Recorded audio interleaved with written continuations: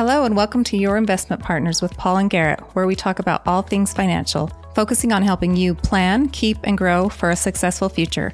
If you're new to the podcast, welcome. And if you're tuning in again, welcome back and thank you for listening.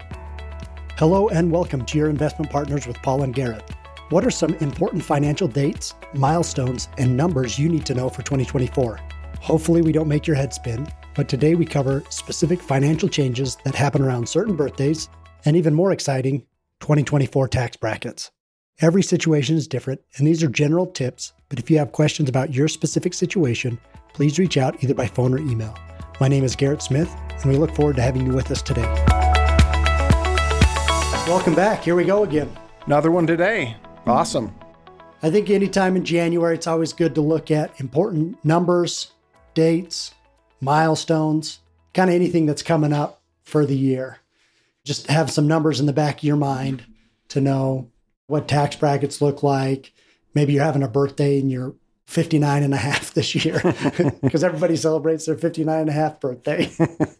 Yeah, I don't know where the government come up with these half year things. 59 and a half, age 70 and a half. Yeah. But we just kind of wanted to cover these things. So listen for a birth date or an income range. And we're going to cover far more than probably is necessary for. This is just some general ideas and general understanding so you can kind of dive into your specific situation. And we're happy to help you do that. But kind of wanted to make you aware of what things were available at what dates. Yeah. And so the first one I think is just looking at ages. And kind of the first age you hit where things start to change is age 50, because it allows you to start making what's called catch-up contributions. And we'll talk about what those limits are, but if you're in the savings years and you reach age 50, you can save a little bit more than what you've previously been able to save. Yeah, they're just trying to get you to, hey, pay attention here. You're going to retire here in the next, hopefully 15 years, and take a good look at it. And do you need to put some more money away? The next one is age 59 and a half. So age 59 and a half, not 59 and a quarter or 3/4, 59 and a half. After age 59 and a half, you can start taking money out of your deferred retirement plans without paying the 10% penalty. If you do it when you're 50 or 55, if you don't do it correctly, normally, if you just do it the normal way, there's a 10% penalty. There are ways you can get around it, just so you know, but age 59 and a half is kind of the magic birthday there. Yeah, and that 10% sits on top of your taxes. It's not like it's a deduction from your taxes. It's just a penalty right on top. The other kind of big date, you're turning 62 this year. You're eligible for Social Security. And so you just ask the question, is it worth taking or not? I think every year that you're eligible to take Social Security, you should ask yourself that question every year from 62 on up until you take it. The other one that was interesting at age 62, which I did not know this until studying for this, was that's when you're eligible for reverse mortgage. I had no idea that there was like an age criteria on reverse mortgages. But if you're 62, you're eligible to look at a reverse mortgage as a possible extra cash flow. Yeah, and those can even be like reverse mortgage line of credits. You don't necessarily have to start tapping or using them, but it could just be another option for some flexibility in the plan. So one area to look, there's age 65, you reach eligible for coverage under Medicare. That's a big one. Usually those that want to retire before age 65, health insurance is one of the biggest considerations we look at because it's expensive. It doesn't matter how you slice it, there's a cost somewhere. That's because all the old people have all the health problems. Yeah, you look for health insurance when you're 62 and early retired, it's expensive. So 65 is a good number. Yeah, so if you're just kind of default looking at retirement, usually 65's plans really start to look a lot better around that age just because you don't have the added expense of health insurance. Yeah. And then full retirement age, which is Social Security, that is somewhere between ages 66 and 67. I wish they would just pick one, but it's a rolling date depending on your birthday. It's 66 and 2 months and 4 months and 6 months. So your Social Security statement will share specifically when your full retirement age is. Some things change around that full retirement age, so knowing that's good, but somewhere between 66 and 67. Yeah, and of course, I'm one of the first ones that had to go clear fully to 67. So yeah, there you go. Lucky me. Yep. Age 70, if you haven't filed for Social Security by age 70, you definitely need to do so because it caps off there. So there's no reason to wait any longer. Even if you're still working, get your Social Security started at age 70. Yeah. So every year between age 62 and 70, you got to ask yourself the question, is it worth taking Social Security? And there's a lot of considerations about whether you should do it or not, depending on goals and plans and working. And because you can get dinged, it can be expensive if you take it too early. Yeah. So for that kind of 8-year window, just know that every time around your birthday, or in January, you just say, should I take Social Security this year? Do some math on it for sure. One nice thing is they changed RMD with kind of all those. There's just a ton of rules and regulations that got changed through the COVID RMD, years. what do you mean there? So on RMD is a required minimum distribution. There you go. You've deferred your money long enough is basically what Uncle Sam is saying. So if you have a deferred IRA, you need to start taking money out of it because Uncle Sam wants their taxes. Yeah. I don't know if that's the real reason, but it's definitely I think it is. But you've deferred long enough. And so there's a percentage of your account that needs to come out the next year. And that required minimum distribution used to be 70.5, goes all the way now to 75. Somewhere in that range, you need to start taking it depending on your birthday.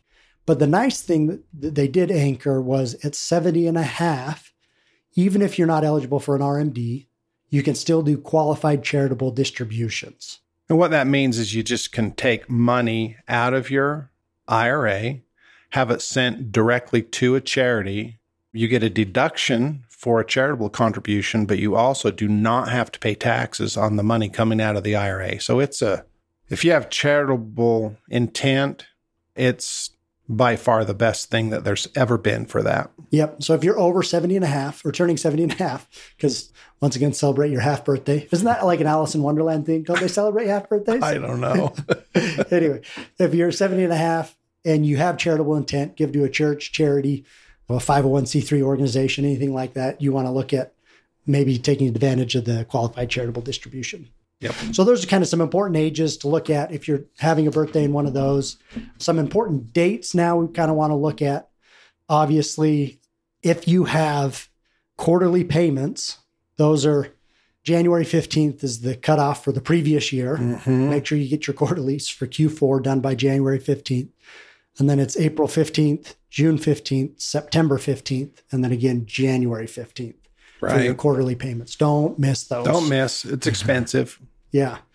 I think it's particularly hard if it's your first year you're doing it. So kind of once you're in the hopper and used to doing it, it's a little easier to remember. But we always like to remind people, if you got quarterly payments, don't miss them. Put those on the calendar. I think other things to look at, right? April 15th is tax season. It does get extended to October 15th if you file an extension. Which happens more and more all the time now, it seems like. Oh, yeah. There's things are supposed to be sent out by certain dates, but if reconciliation, we're supposed to send our tax documents in February, but if there's reconciliation hasn't happened at the company level, then you get what's called an amended 1099, which most of you are familiar with and hate. And we hate it even worse. Yeah. We promise we're getting to you as fast as we can because we don't actually do it. Yeah. Well, and that's why we tell people, try and have your tax appointment as late as possible. The poor accountants, they're trying to get everybody done. And anyway, it is what it is. It's out of our control. And right. But if you have, if you just have one IRA and Social Security, you should get that statement fairly early and just get in and get it done. Yep. The more complex is if you got more 1099s, K1s coming around. If you have a trust account with investments, that's sometimes where they reclassify a dividend or have some overseas tax that comes due and they pay, and it just tweaks the numbers a little bit. Yep. So, and on that statement, you'll see that it says this is not complete information. So you always want to make sure when you get that tax statement that it does have the completed one before you file your taxes to just save you from final amendment. And then obviously December 31st, make sure you get your RMDs. Those required distributions need to come out before the end of the year. Any retirement account savings, particularly through work, IRAs you do have until you file your taxes. But any gifting that you want to have done in that year has got to be done by December 31st. So those are kind of the major dates that you just want to keep in the back of your mind. And we come back to let's talk about some numbers. So let's go back to that 50-year-old, just turned 50. You've been maximizing your 401k contribution, which for 2024 for somebody who's under age 50, you can actually put $23,000 into a 401k plan, which is a lot. But if you turn age 50, there's what they call a catch-up provision, and you can actually add another $7,500 to that. So it's $30,500 plus the company match that you're able to put into a 401k plan if you're over age 50 now. So that saves a lot of taxes, and it really ramps up your retirement savings those last 15 years if you're able to do it. Yeah, and working usually right at the end of your career is the highest earning years. So taking advantage of those from a savings perspective and not retiring too early. Mm-hmm. It's okay to retire early as long as you're ready. Usually if you leave a high-paying job, it's a lot harder to come back to another high-paying job. So take advantage of these catch-up contributions after 50 to increase your savings. And it just opens that door for early retirement or continuing. Because our favorite conversation to have is, well, you can retire, but you don't have to. Do you want to? Do you want to? Yeah. Right.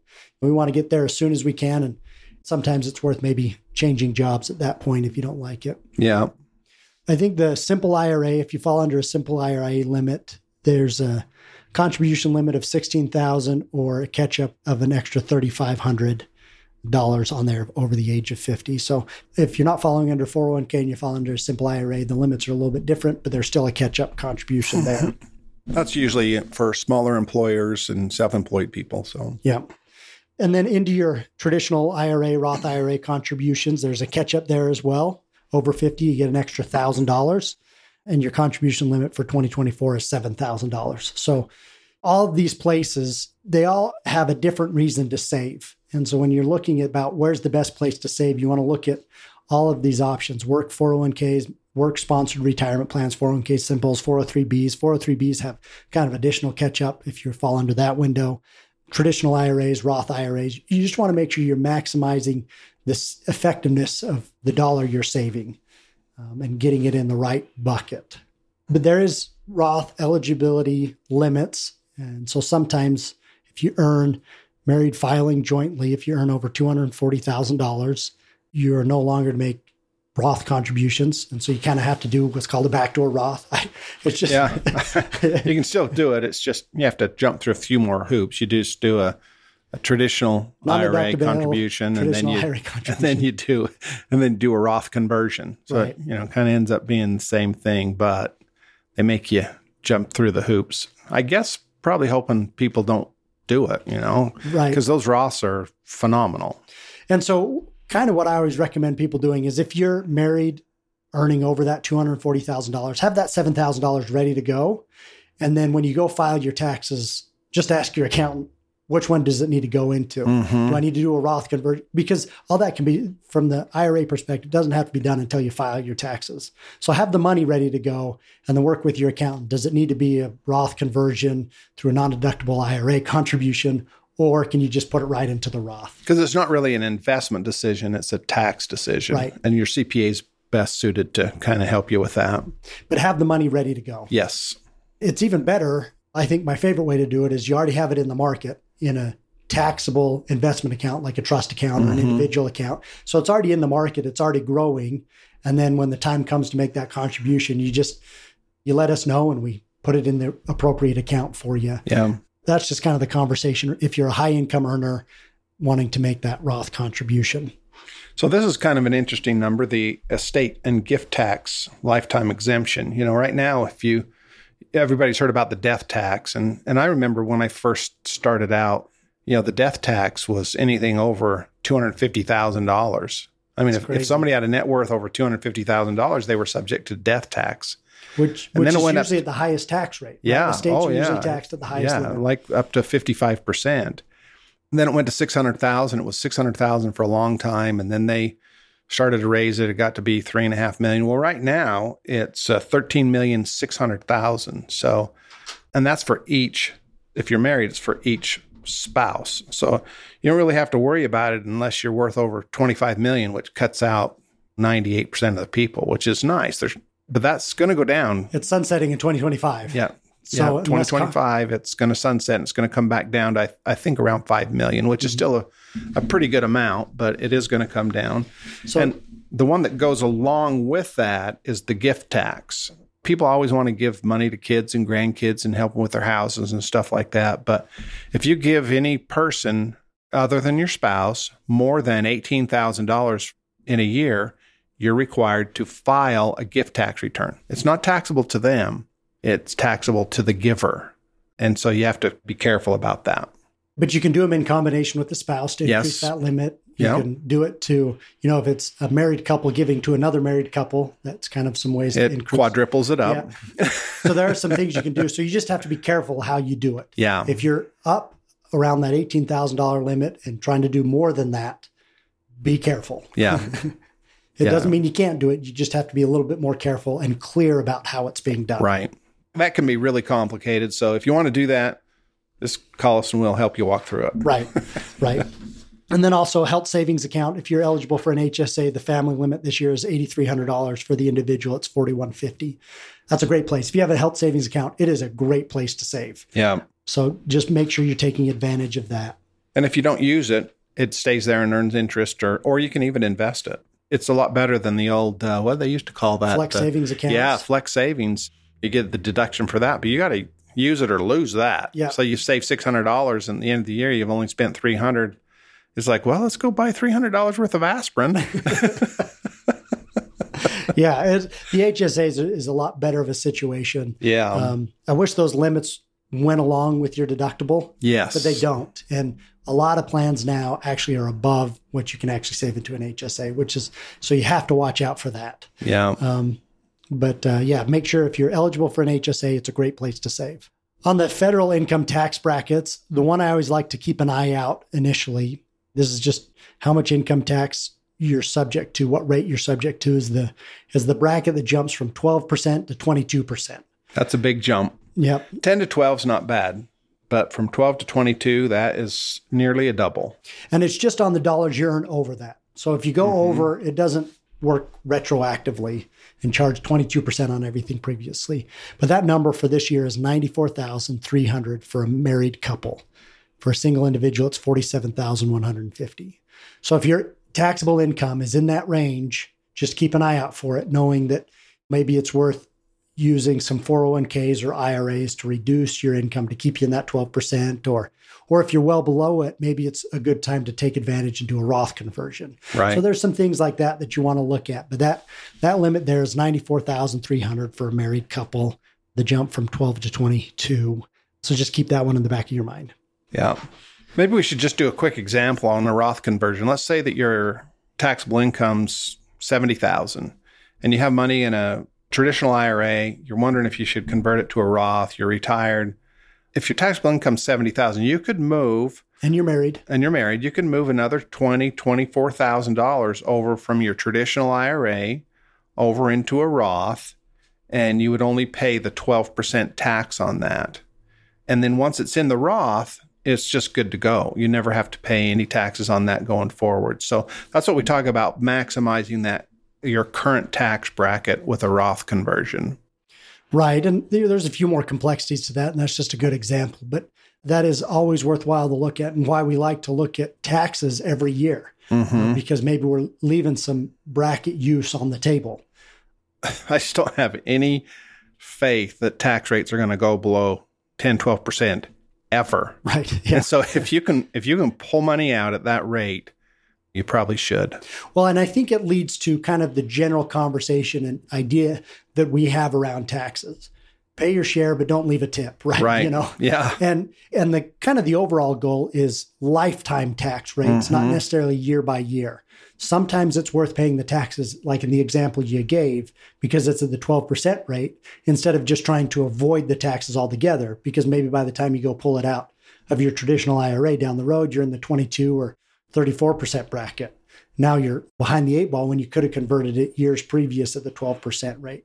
And it is fairly complicated because you have other assets and you're never going to be above the 12%. And that's why you say, when you get your taxes done, send them to us. We'll take a look at them and see if there's something we should be doing here. Right. And we always want to talk to your CPA too. Yeah. Want to make sure they're in the loop. There's no surprises for anybody. But there's, a lot of opportunities there to take advantage and just work to lower the overall tax rate you'll pay in your lifetime, not necessarily in any given year. The other one to look at, I think, is the long-term capital gains. I think a lot of people are surprised by this. It's easy to forget that taxable income and capital gains are in two different buckets. And your capital gains, generally speaking, sit on top of your taxable income. So they're kind of the last ones in. And I don't know why these numbers don't match up. There's got to be a reason, but the 0 to 15% rate for a married couple. So if you have all your income together with your capital gains on top is below $94,050. It's a 0% tax rate. So, it's $94,050 versus the $94,300. Yeah. Can we just line those up? But, I don't know. So, but zero tax, that's amazing. And this is why one reason I'm a big fan of after-tax investment accounts is because you can utilize some of those capital gains every year and potentially not pay any taxes on it. Right. And you still have access to the money. It's not locked up in a retirement account. Right. It's not locked up in some insurance product. I can get to this money anytime I want. And I'm, if done right, potentially paying 0% capital gains on it. Yep. So, and then the jump up is at 15%. So it's still, generally speaking, lower to some degree than your taxable income rate. So capital gains, it's a great advantage if you can start filling that bucket, potentially save you some taxes over the course of your year. Yes. Standard deductions, just to keep in mind. So you either itemize, right, or you take the standard deduction. The standard deduction for a married couple is $29,200, or for a single is $14,600. And then I think kind of the last number that I had was if you are taking Social Security and you are below full retirement age, right, and you happen to earn some money, you go out and you get a job just because you're bored maybe, and you earn over $22,320, every dollar over that, you get dinged $1 for every $2 you earn on your Social Security benefit.